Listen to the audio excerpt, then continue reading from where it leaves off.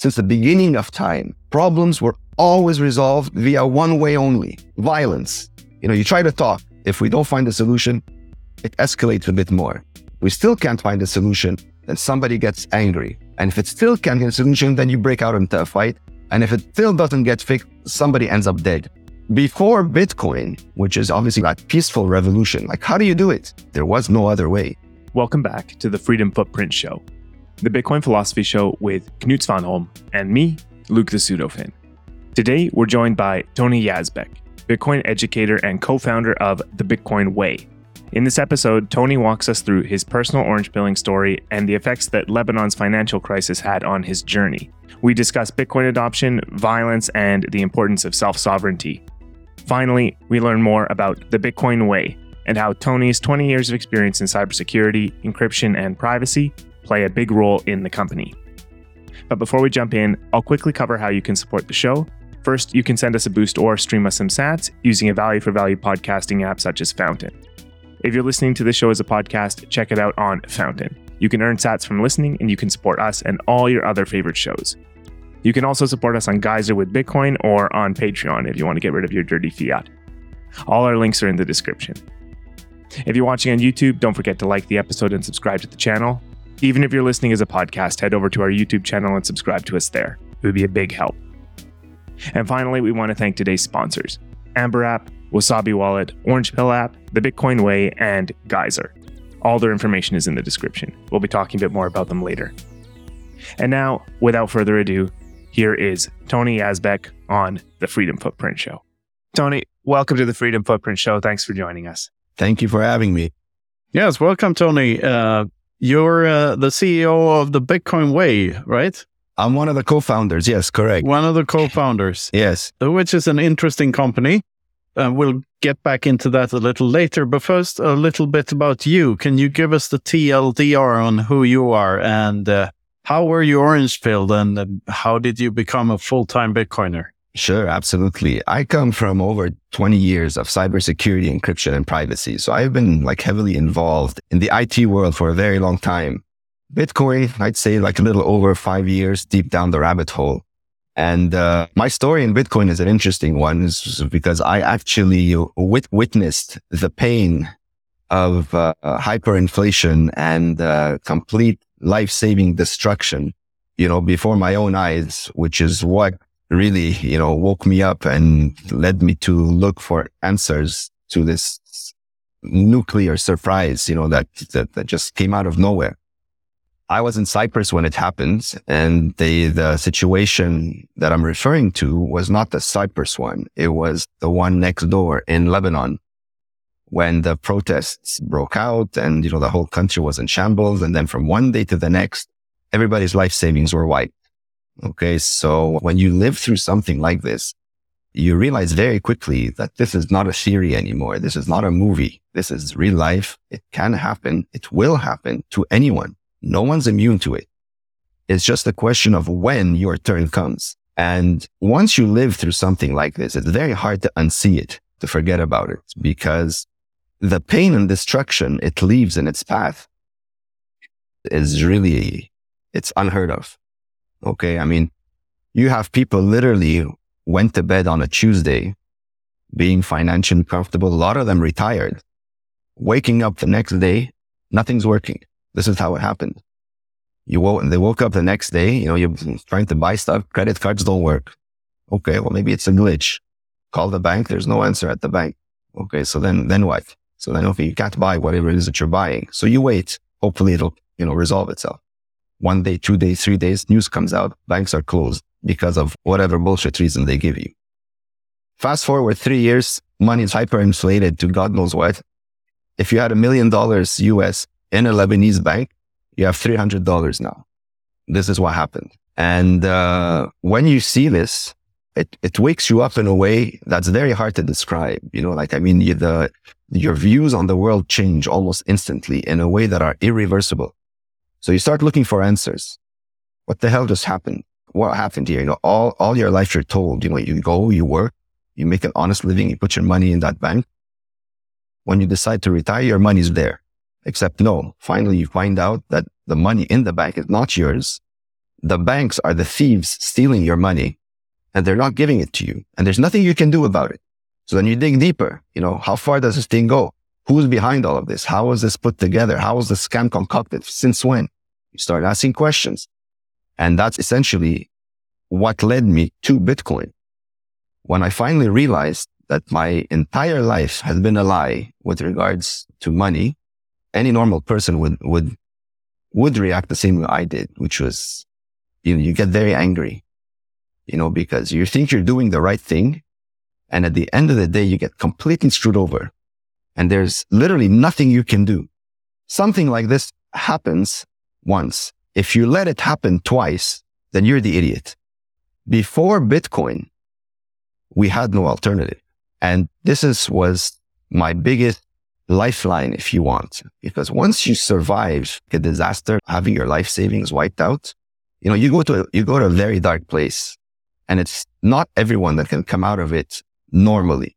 I don't want to get too morbid about this, but let's just say, I've seen very close friends of mine not come out of this. I've seen people that I know, good people, not come out of this. And it's not something I wish upon anyone. So when I try to pass this message on subtly through orange pilling, to try to warn people, guys, this is not a movie. It's not just Lebanon. It doesn't matter where you are. The fiat system is rigged. It's bullshit from beginning to end. It's a concoction by a group of thieves that designed this for this purpose. And before Bitcoin, there was no real alternatives. I mean, the notion that you don't own your money, that you have to ask permission from someone to use your money, your time and energy, how does that make sense to anyone? How does anyone accept this? I don't. Not anymore, anyhow. Oh, the first feeling I get is anger, of course. Yes. I can see the writings on the wall in other countries. Like here in Spain, for instance, the last time I needed to withdraw cash from the bank, they asked me what I was going to use it for. And it's not like it was an enormous sum. And still, even if it was, what the hell business of their system is it what I want to use my money for? It's not their money. It's my money. I should be asking them what they're using my money for, not the other way around, right? So that's, I see that as an absolute warning sign, and it's everywhere. You hear stories about people's bank accounts being shut down, and what happened to Nigel Farage in the UK, for instance, and a multitude of other people that had the same problem. And I recently read some news from Sweden, where I come from, where the Swedish krona is now at an all-time low against the euro.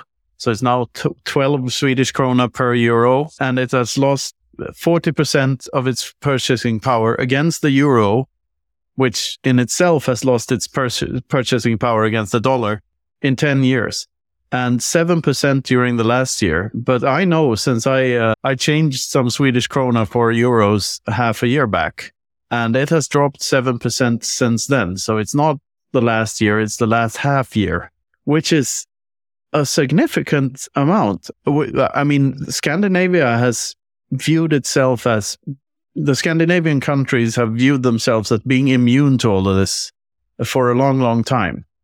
But then again, we've had these negative interest rates and other fictitious bullshit for a couple of years now. And sooner or later, the shit hits the fan. And after the lockdowns and everything, I mean, Sweden didn't really have lockdowns, but still, the COVID measures cost a lot of money in every country.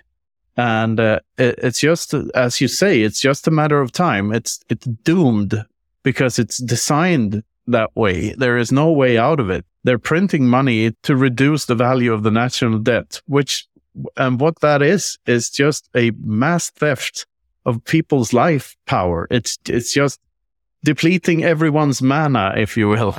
I'm curious about Lebanon and what happened there. Like, how close to it is it a civil war situation there now, or like how dangerous is Lebanon at this point, and what happens in a situations like that? Do people start using other means of media of exchange? What's your observation? The thing is, Lebanon is a bit of it's a city of miracles in the sense that depending where you go in Lebanon, you can see a completely different movie. I mean, if you go down, if you fly down to Lebanon now and you go to a certain part of the city, they live better than Beverly Hills. You wonder, like, how the hell is that possible? But they do. In Beirut, you mean? Yes. Well, in certain parts of Beirut, yes. But realistically, there's, I think 80 or 90% of the population is below the poverty line. It's absolutely horrendous. But there is a small minority, a small percentage of people that, somehow are still beating the rate of inflation. And their money is obviously, well, yes, possibly. And likely that their funds were not in Lebanon when the system effectively stole everybody's life savings. Their funds were out. There was a lot of illegal money transfers that was going on behind the scenes during the time where supposedly no one was allowed to take out their money, but certain people somehow were siphoning billions out of the country. And you have no right to investigate how this is going on. That's the worst part. So, long story short, if you had your life savings over there, today they are 100% gone. And the worst part is, whatever's left, you're not allowed to take out. They don't give it to you. You have withdrawal limits that are completely absurd.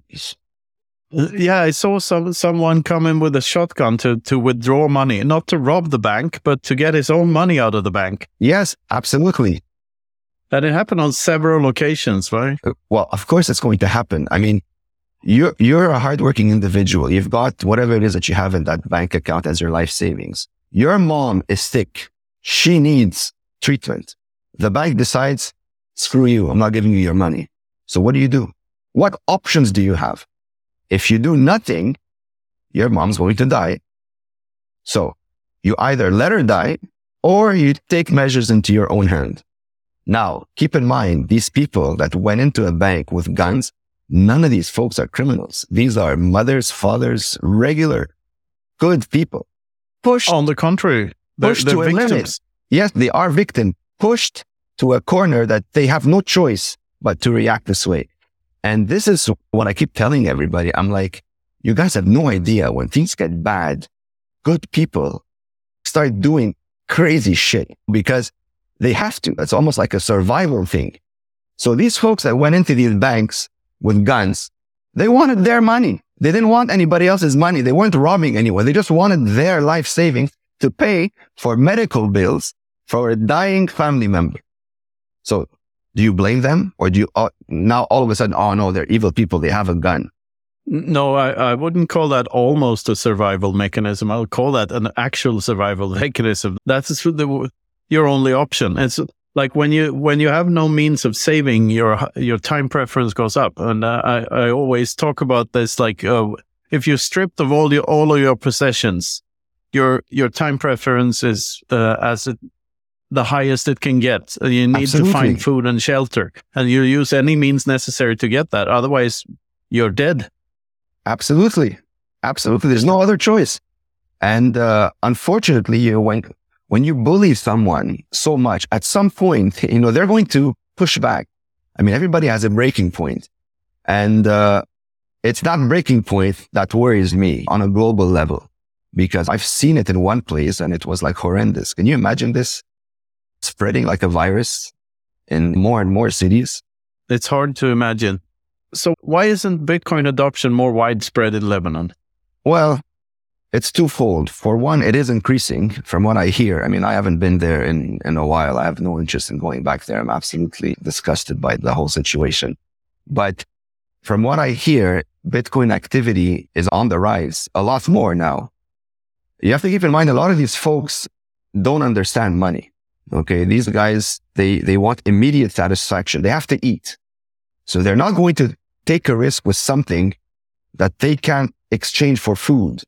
So the big thing over there is the US dollar. So they will do anything to get a US dollar, even though, this is not what they need. They need something that's not going to continuously steal their money and time and energy. But because you have to eat and it's not common enough to exchange, Bitcoin for what you actually have to put food on the table, you're like stuck in a catch-22. This is what I think is happening. And this is it's like a common scenario in countries or with people, very limited financial resources. You're stuck. And it's a very painful transition. It takes a considerable amount of effort to pass through this storm, to come out on the other side.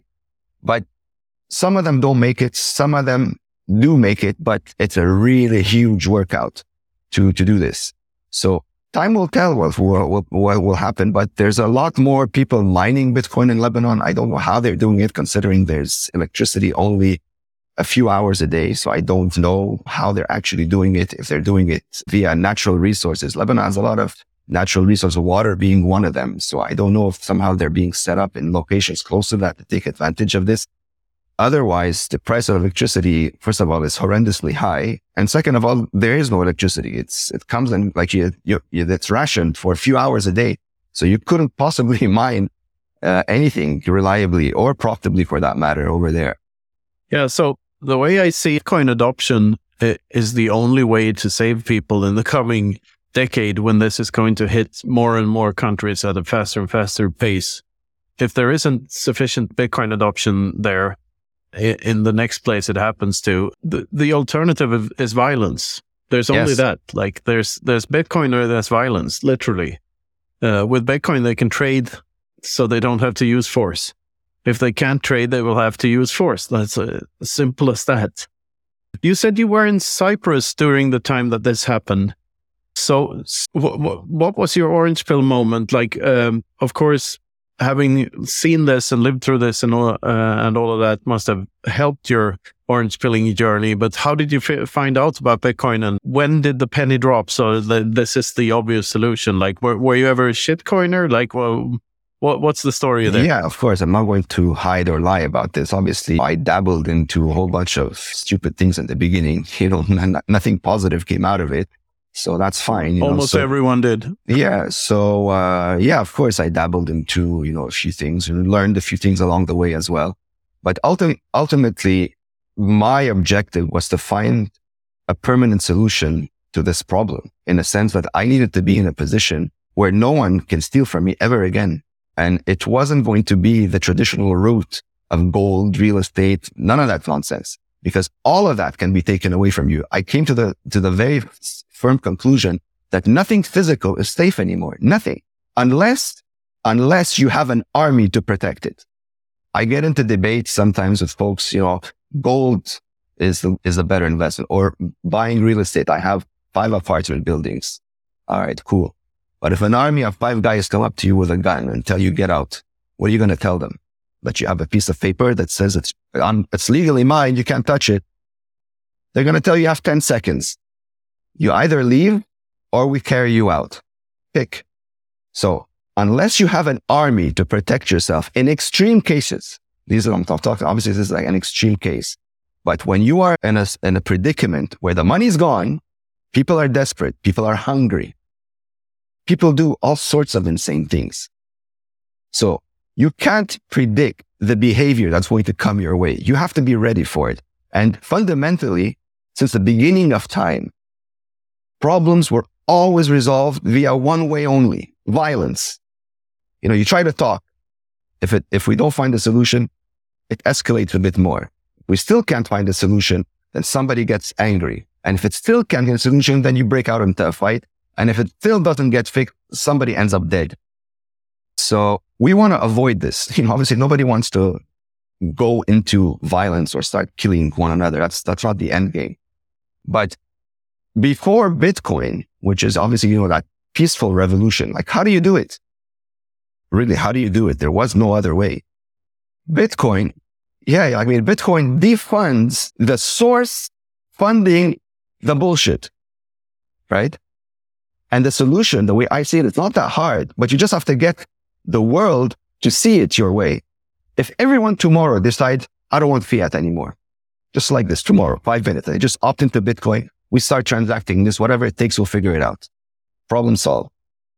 The problem is nobody believes it. You can't convince the general public instantly to understand this. Yeah.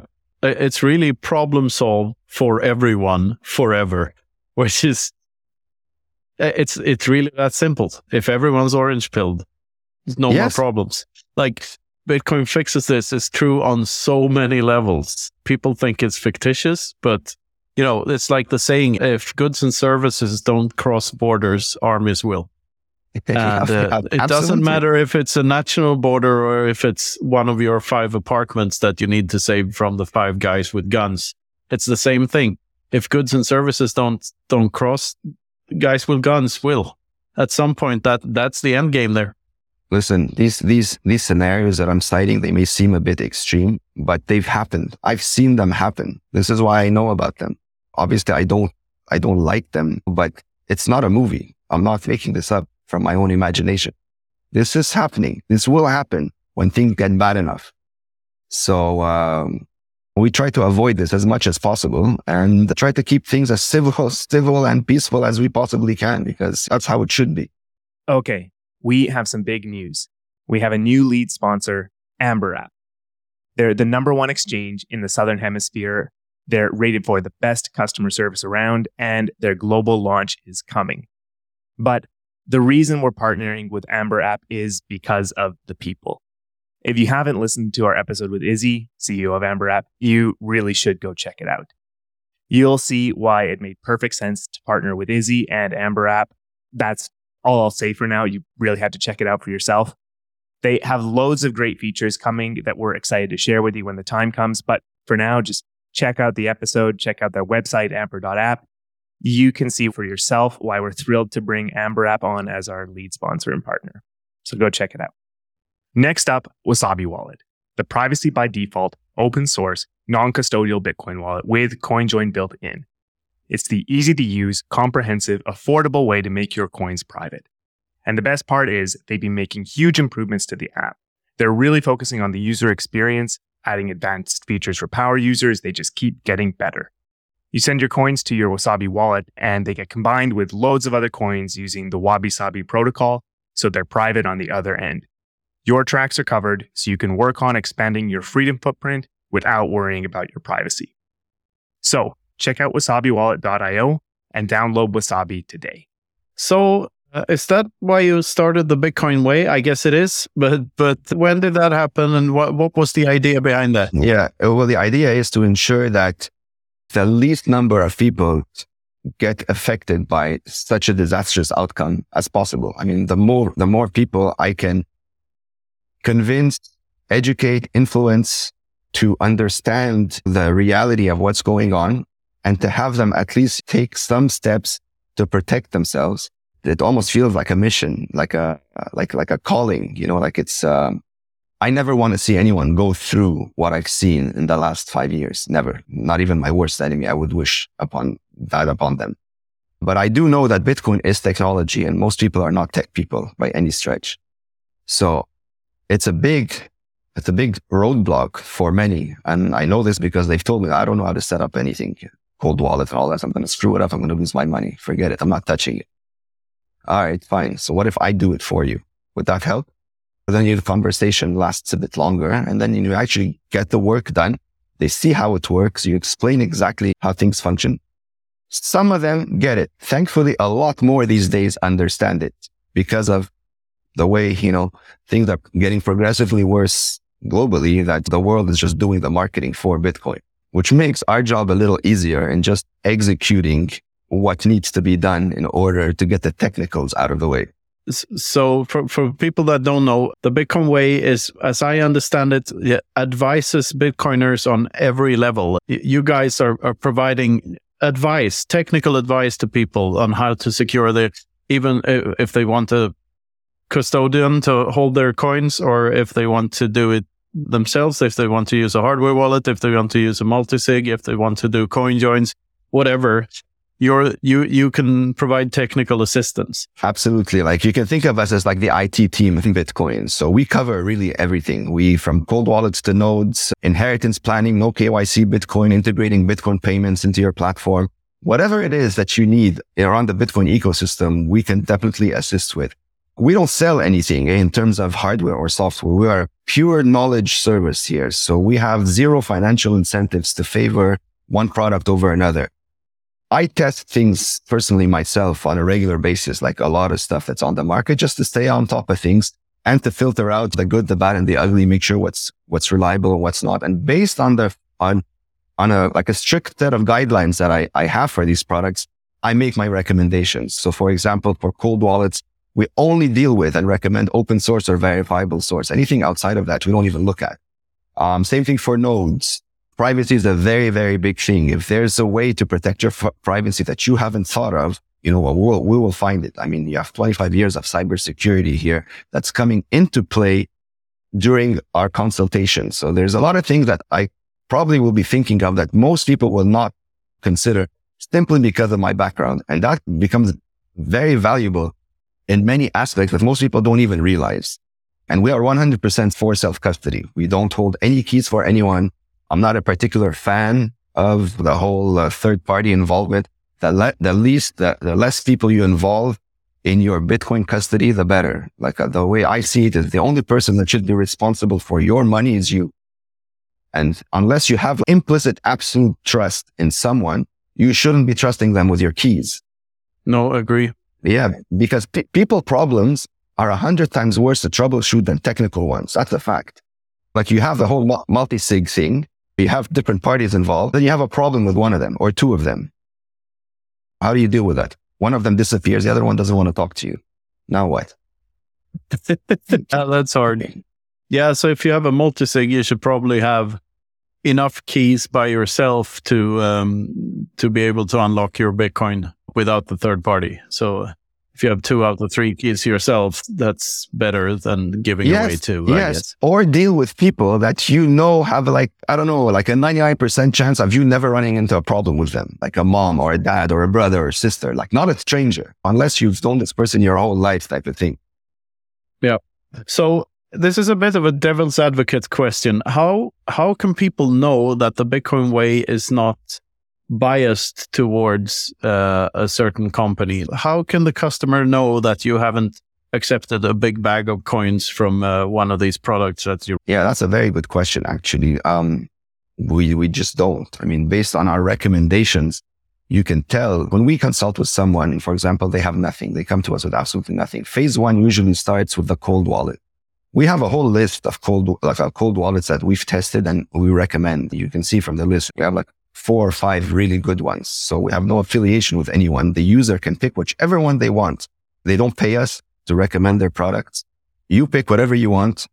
When you have it, you call back. I'll help you set it up. Doesn't really matter. Same thing for all the products. So we are really like a neutral company. This is why, and when we intend to be this way, because we really want to focus on providing the truth, knowledge and truth. So we're not going to sweep things under the rug to favor one person over another. If something needs to be said, then we will say it if it benefits the people. Bitcoin is for the people. And we're here to ensure that everyone is set up properly in a bulletproof and airtight way from now to the end of time. Yeah, sounds awesome. Sounds like we should have a longer call. Yeah, well, we could. Without an audience someday. Absolutely, man. Absolutely. Yeah, it's as you know, both me and Luke have felt this calling as well. This is not something you choose to do because for fun.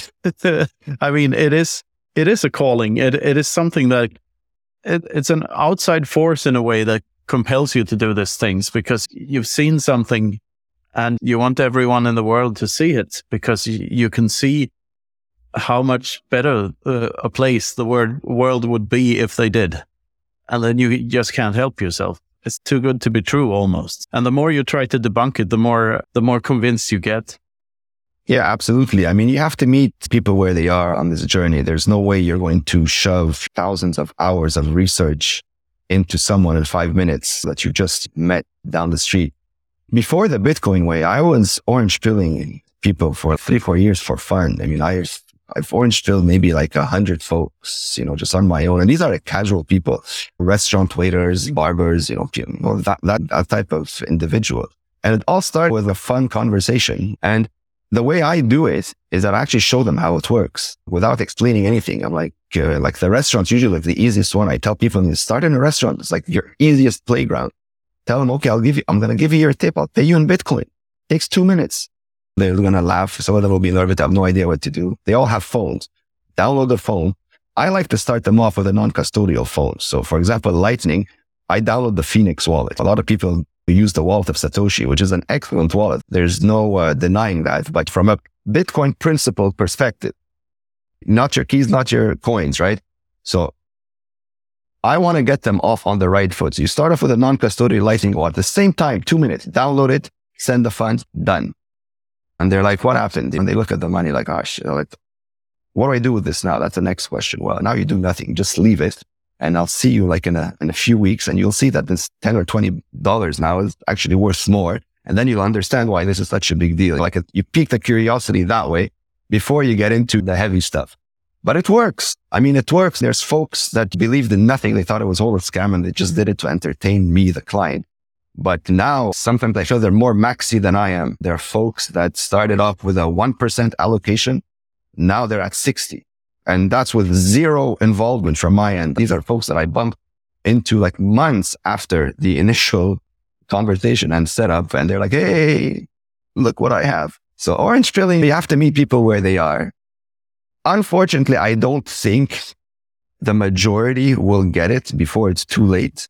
But that's because pain is usually your best teacher, at least in my experience. If you don't get destroyed and wrecked, you'll never learn, or you won't be open enough to understand that someone's actually trying to help you. You always come at it from, what's he trying to sell me? Is he lying to me? Can I trust him? Most instinctive human reactions are along those lines. So that's why I think most people will have to go through the pain before they wake up. And my job is to make sure that that number is as low as possible. Yeah. I always say that take the orange pill now or be forced to take the orange suppository later. Because those are the only two choices you have. The suppository is the perfect word for this, because that's exactly what it's going to be. I mean, if you have kids, it's your responsibility as a parent to at least consider this. What kind of role model do you want to be for your kids? You know, it's a deep conversation. Bitcoin opens up so many directions of conversations beyond the money that are all valid and all center around something that is permissionless and trustless and cannot be manipulated by anyone. I don't know how familiar you are with my rants, but one of the points I always try to make is that you are your Bitcoins. Since Bitcoin is all about keeping a secret, since it's just information, the final resting place for every single Bitcoin is in someone's head. It needs someone's action and someone's deliberate brain movement to do anything. The Bitcoins don't do anything on their own. And the same with the miners and the nodes. They're not the computer doing the calculations. The guy who chooses to buy the computer to run the software to do the calculations, right? Absolutely. So at its core, Bitcoin is a part of each and every one of us. And I find it so insanely fascinating when you start looking at it that way, because you realize quite quickly that the two main things that Bitcoin does to people is that it lowers their time preference, because they now have something that they know will keep its value over time in all likelihood.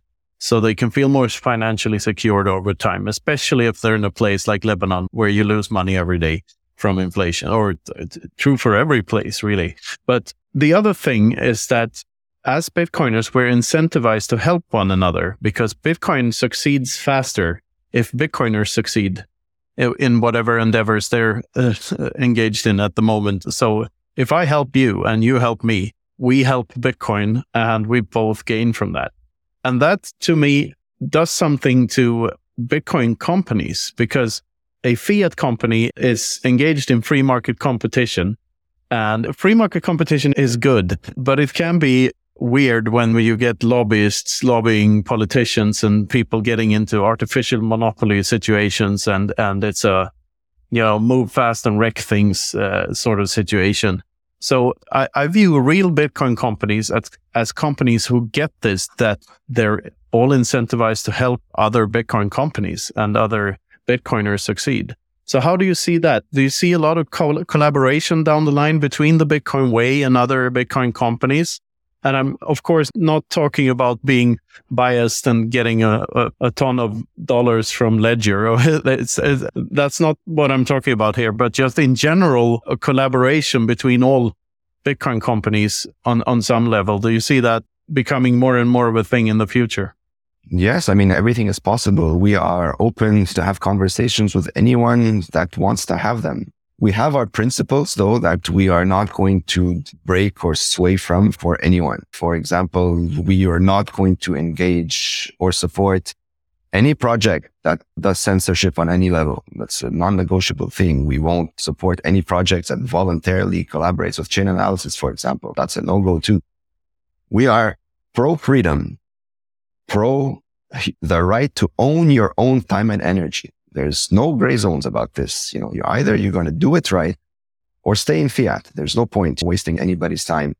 We encourage companies to accept Bitcoin, and we encourage Bitcoiners to spend a small allocation of their Bitcoin holdings to support businesses that accept it. And I say this specifically to fast track the normalization of Bitcoin in the real world for everyday people.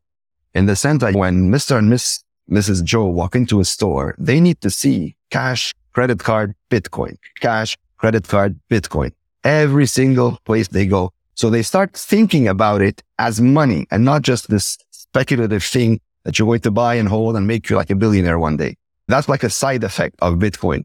But I want Bitcoin to become normalized in the world so that it becomes like electricity, like the internet, like it's something that's always been there. This is how Bitcoin wins.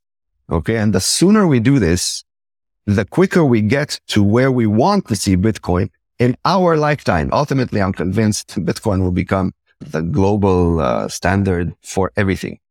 Now, if I want it to happen in my lifetime, there's a lot more people like myself that have to do a lot of work in order to fast track that timeline. Otherwise, what'll happen if you have kids and your kids' lifetime, maybe their kids, I don't know. But yeah, the more contributions we can offer the world in terms of Bitcoin adoption, we will do it.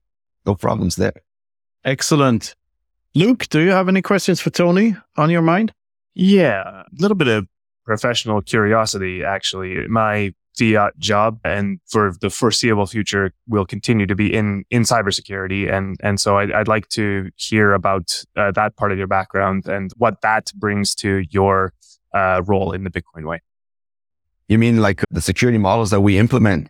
Yeah, I mean, we take security very seriously. Like, for example, before even getting to the Bitcoin itself, we check networks. We can go as far as making sure, for example, that you have a good router in place, that the router is properly set up. Is your computer infected or susceptible to infection?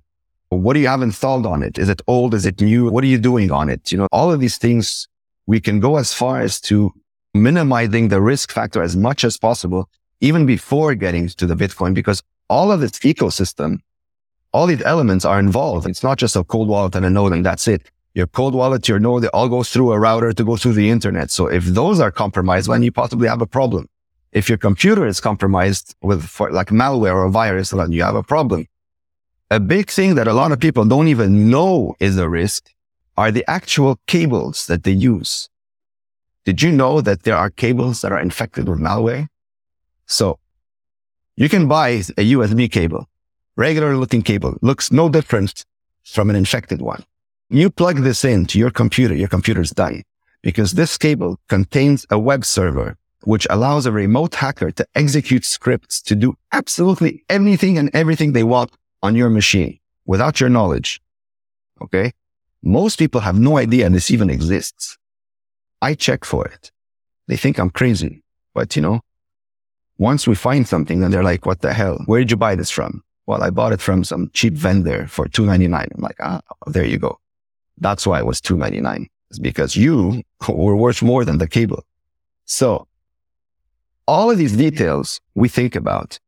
Anything that has to do with Bitcoin, for example, and this is where, by the way, here's a shout out to CoinKite, because I think they do a really good job at this. When you buy something from CoinKite, they wipe your data after 30 days.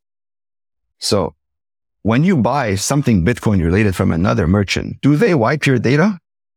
Not necessarily. And the best thing that CoinKite brought, whenever I guess they go to conferences and you can buy entirely KYC free, but they brought cold cards to Riga, Altakani Badger, and it was fantastic. Yeah.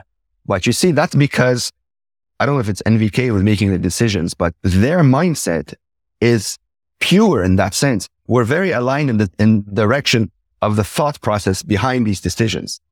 Like privacy is a big deal. So when you buy anything Bitcoin related from anyone, regardless of who it is, the merchant themselves may have a fantastic product. They could be the best people in the world.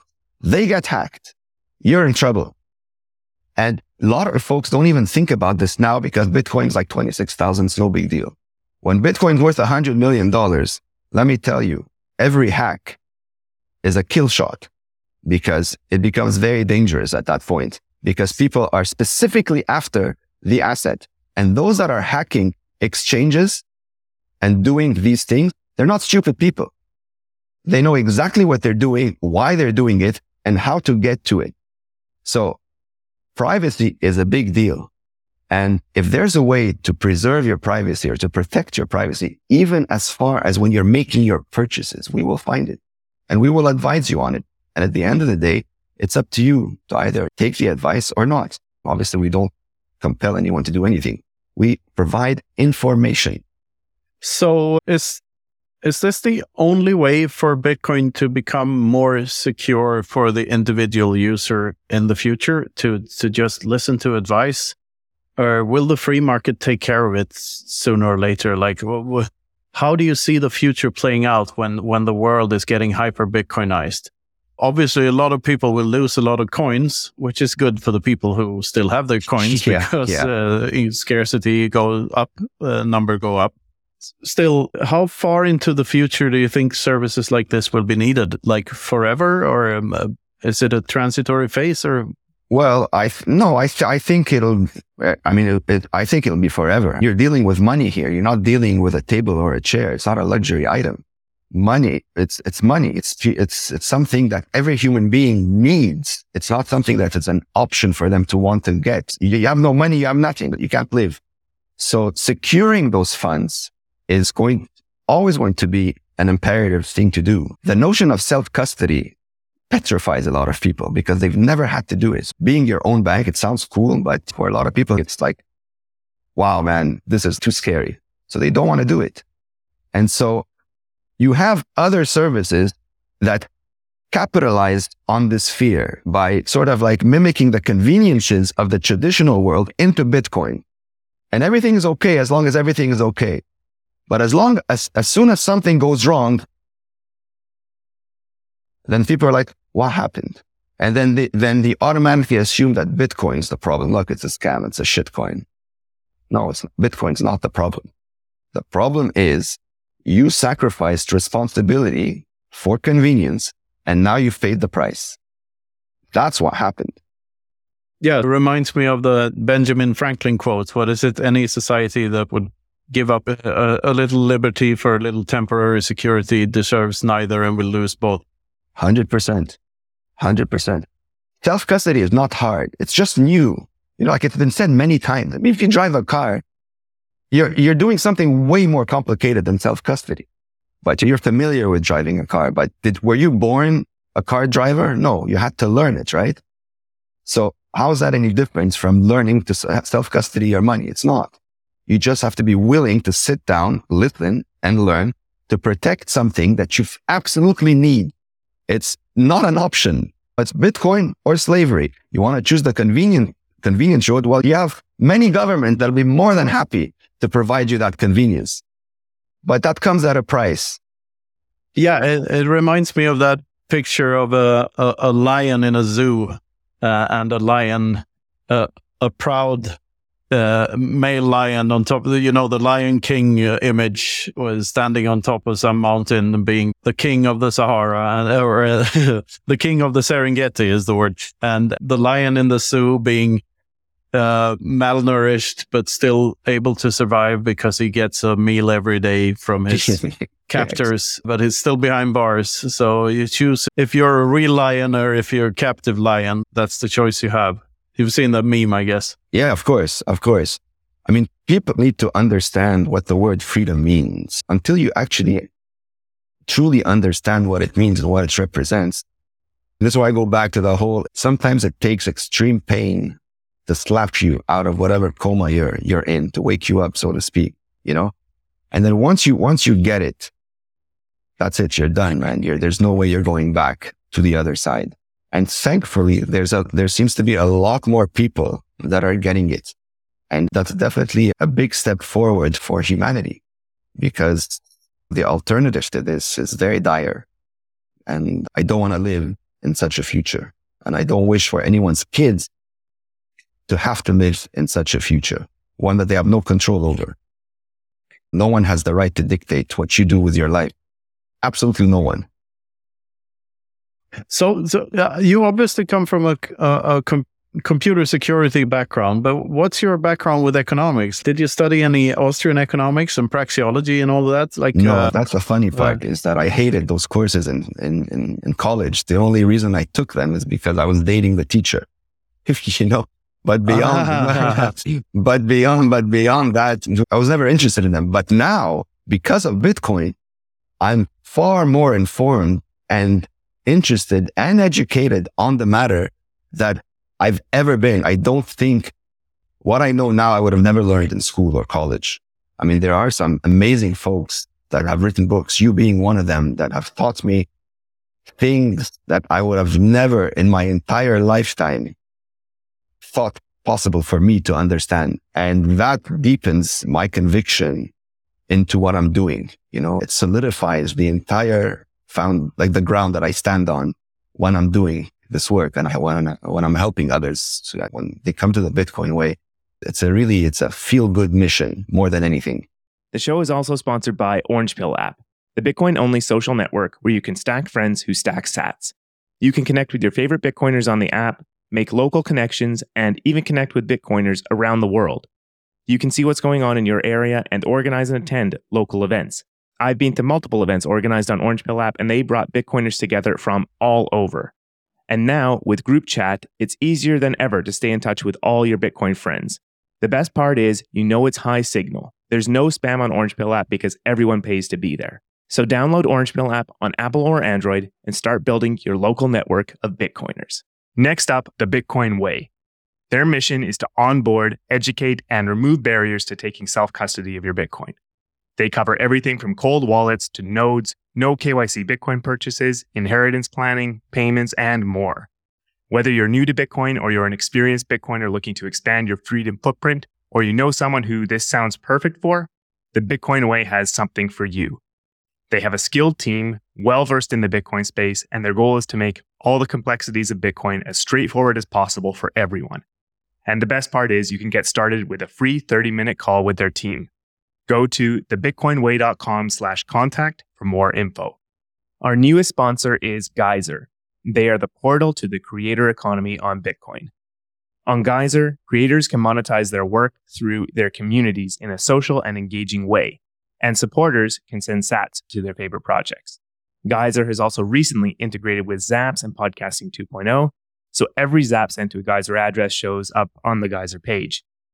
We have a Geyser fund ourselves. It's the best way to support our show directly with Bitcoin. So whether you're a creator or a supporter, check out Geyser at geyser.fund today. So do you have any book recommendations or content recommendations in Bitcoin? There's a lot of good books, man. A lot of people like to start off with the Bitcoin Standard. Saifedean Ammous is like the go-to. There's a lot of people that start off with that. For some reason, it resonates with them. But there's Jeff Booth's Price of Tomorrow.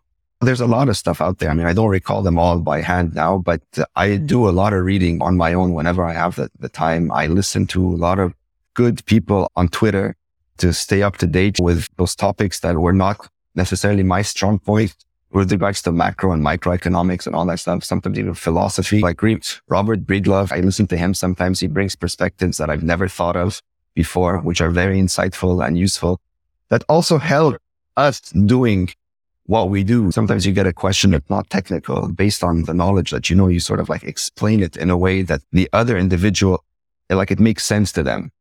And you move forward. Like you said, everybody helps each other in one way or another. We primarily provide the tech knowledge about this, but our knowledge is coming constantly from all other people from all different directions. We're not narrow-minded just on the tech. No, we want to know everything about everything that has to do with Bitcoin and what we can do to accelerate its adoption and keep contributing to it positively.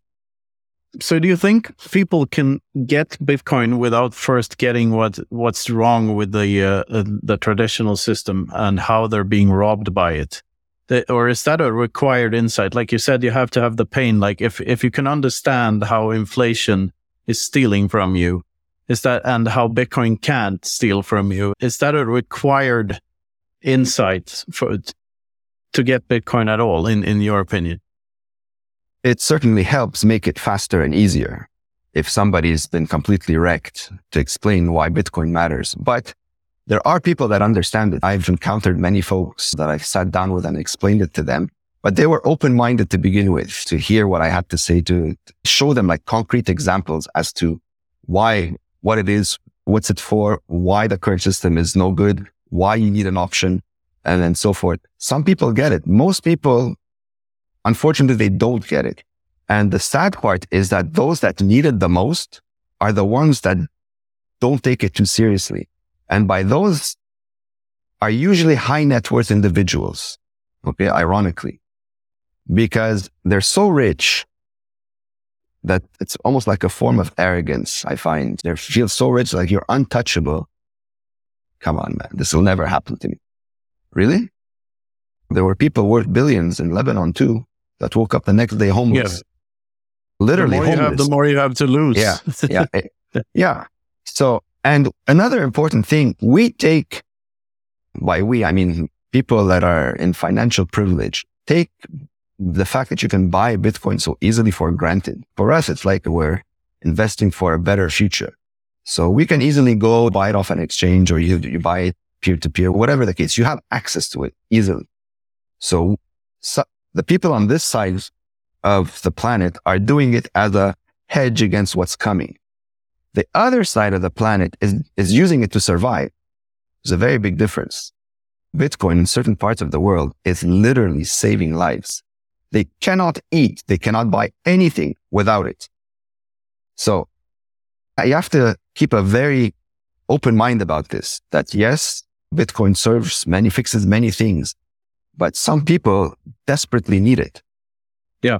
I know from personal experience, one of the things that happened to me quite early in my public Bitcoiner career, or whatever you may call it, was that I got a letter from a guy who just recently fled Venezuela, and he thanked me for my writings had motivated him to do that. So it was actually affecting a human being's life, and in some way, shape or form helped them escape a totalitarian regime. And that was so empowering and such a holy shit moment for me.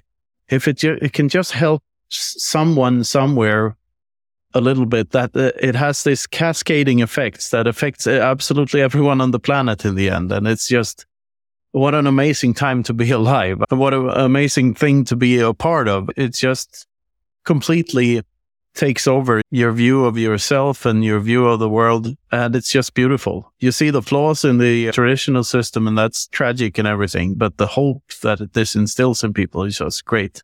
And to your point about the two sides of the planet, let's not forget that all the poor people in the world and all the people below the poverty line, they can all accept Bitcoin for their goods and services.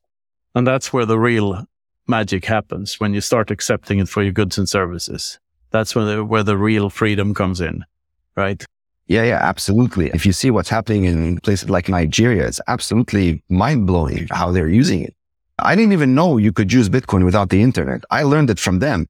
When I found out that they can transact without the internet, I'm like, hold on a second, really?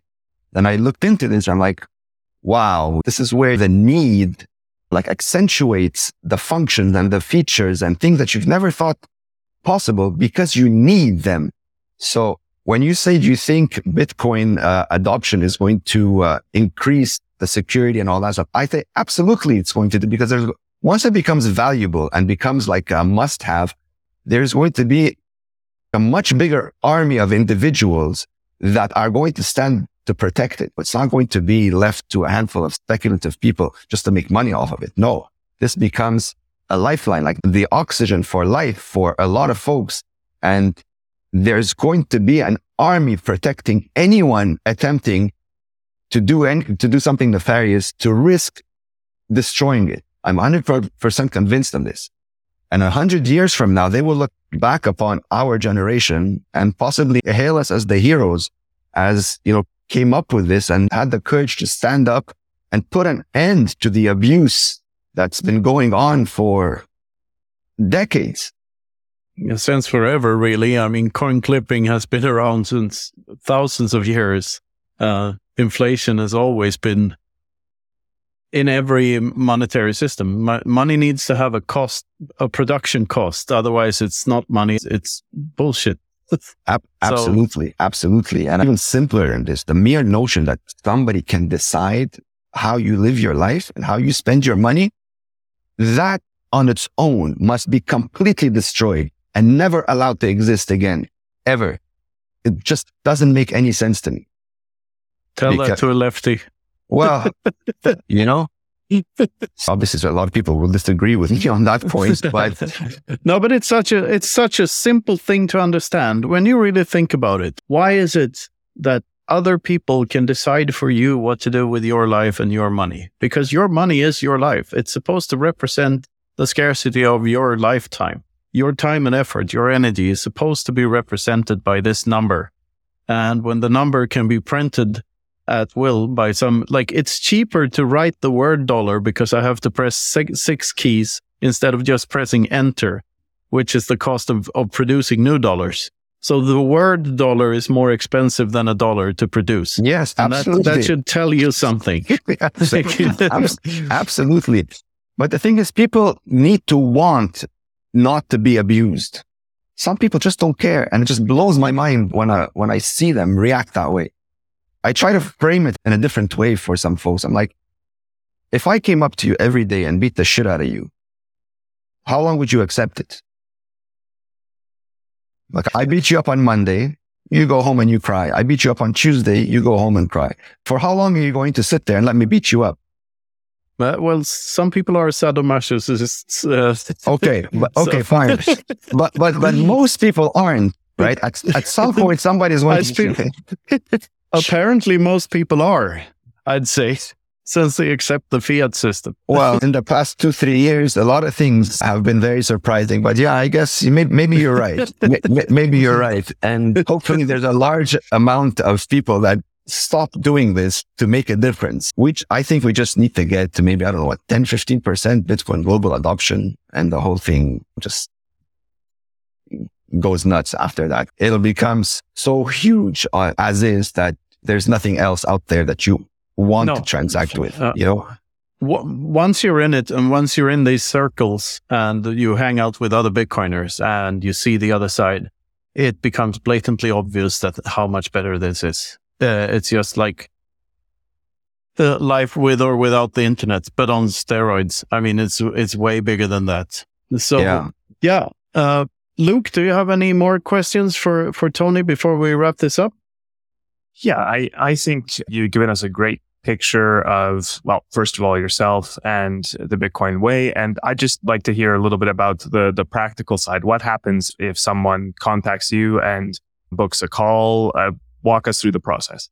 Sure.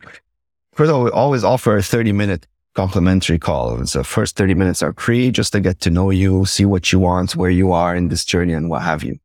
If someone's, give you an example, someone has absolutely nothing, we obviously start with an educational part, just to make sure that they understand what it is that they're getting into, what they're buying, and it's not something that they're going to buy at X to sell at Y. It's not why we Bitcoin. There's way more value in this than that. Then we get them into stage one is usually a cold wallet. We get them set up and configured properly with a cold wallet installed on that sense. Then we move on to the node, set that up, connect the two together, make sure everything's working, set up wallets properly, desktop, mobile. Once that's complete and understood, we can move on to purchasing no KYC Bitcoin. We show them how to do it because obviously that has its value and merits for obvious reasons. We also offer inheritance planning afterwards. And if they have a business, we help them integrate Bitcoin payments into that business, and we take it from there. But fundamentally, we want to make sure that everyone at the very least has a cold wallet, air-gapped, connected to a node, which is a must. Because if you're not fully sovereign or private, if you don't have that node, there's no way around it. Without it, you're leaving fingerprints of anything Bitcoin that you're doing on somebody else's server, on somebody else's node. So what you have, what you buy, where you buy, when you do it, there's a trace somewhere. If you don't want this, you 100% need a node. There's no other way around it. Yeah, excellent. And so you basically take your customers from zero or wherever they are to self-sovereign. That's the goal? Yeah, the goal is 100% self-custody. And sometimes people ask us, do we hold backup keys and all that stuff? Right now, we don't. We don't do this. I want to make sure that you know how to become a sovereign individual. I don't think anyone's too stupid to learn. They just have to want to take the time to learn. And we spend a lot of time and are very patient in the process, by the way. I can sit down with someone for many hours and it wouldn't faze me one bit. I've consulted folks for 8 hours a day on the same person because they weren't a technical person. They had many questions. Some of them, many would consider, oh my God, how can you put up with this? It's okay. Nobody's born knowing everything. But at the end of the day, that individual is fully sovereign. They know how to send, how to receive in air-gapped mode, fully secured, fully private. And that for me is a win. Excellent. Well, Tony, thank you very much for coming on to our show. And for everyone listening, go to thebitcoinway.com to find out more about how to get in touch with Tony and his team, and hope to continue the conversation. Absolutely. Thank you for having me. It was a great call.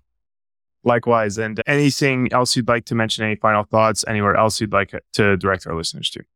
Well, if anybody wants to find me, I'm very active on Twitter. You can use my Twitter handle, the V4BTC, which stands for Victory for Bitcoin, or the Bitcoin Way. Obviously, the Bitcoin Way Twitter handle, we're also very active there, the Bitcoin Way _ So if you have any questions with regards to Bitcoin self-custody, security, measures, best practices, tips, tricks, and all that stuff, feel free to reach out anytime. Happy to help. Sounds great. Thanks again for joining us, Tony, and looking forward to following everything you're up to and going on this journey with you. Thank you very much. Onwards and upwards. This has been the Freedom Footprint Show. Thanks for listening. So what did you think of that episode with Tony? It was great to hear about his contribution to the Bitcoin space through the Bitcoin Way. What was your favorite moment? Let us know. You can send us a boostergram on Fountain, leave us a comment on YouTube, or get in touch on Nostr or Twitter. If you're watching on YouTube, don't forget to like the episode and subscribe to the channel. Our show's sponsors are Amber App, Wasabi Wallet, Orange Pill App, the Bitcoin Way, and Geyser. Check out their details in the description. That's all for now. See you next time, and thanks for listening.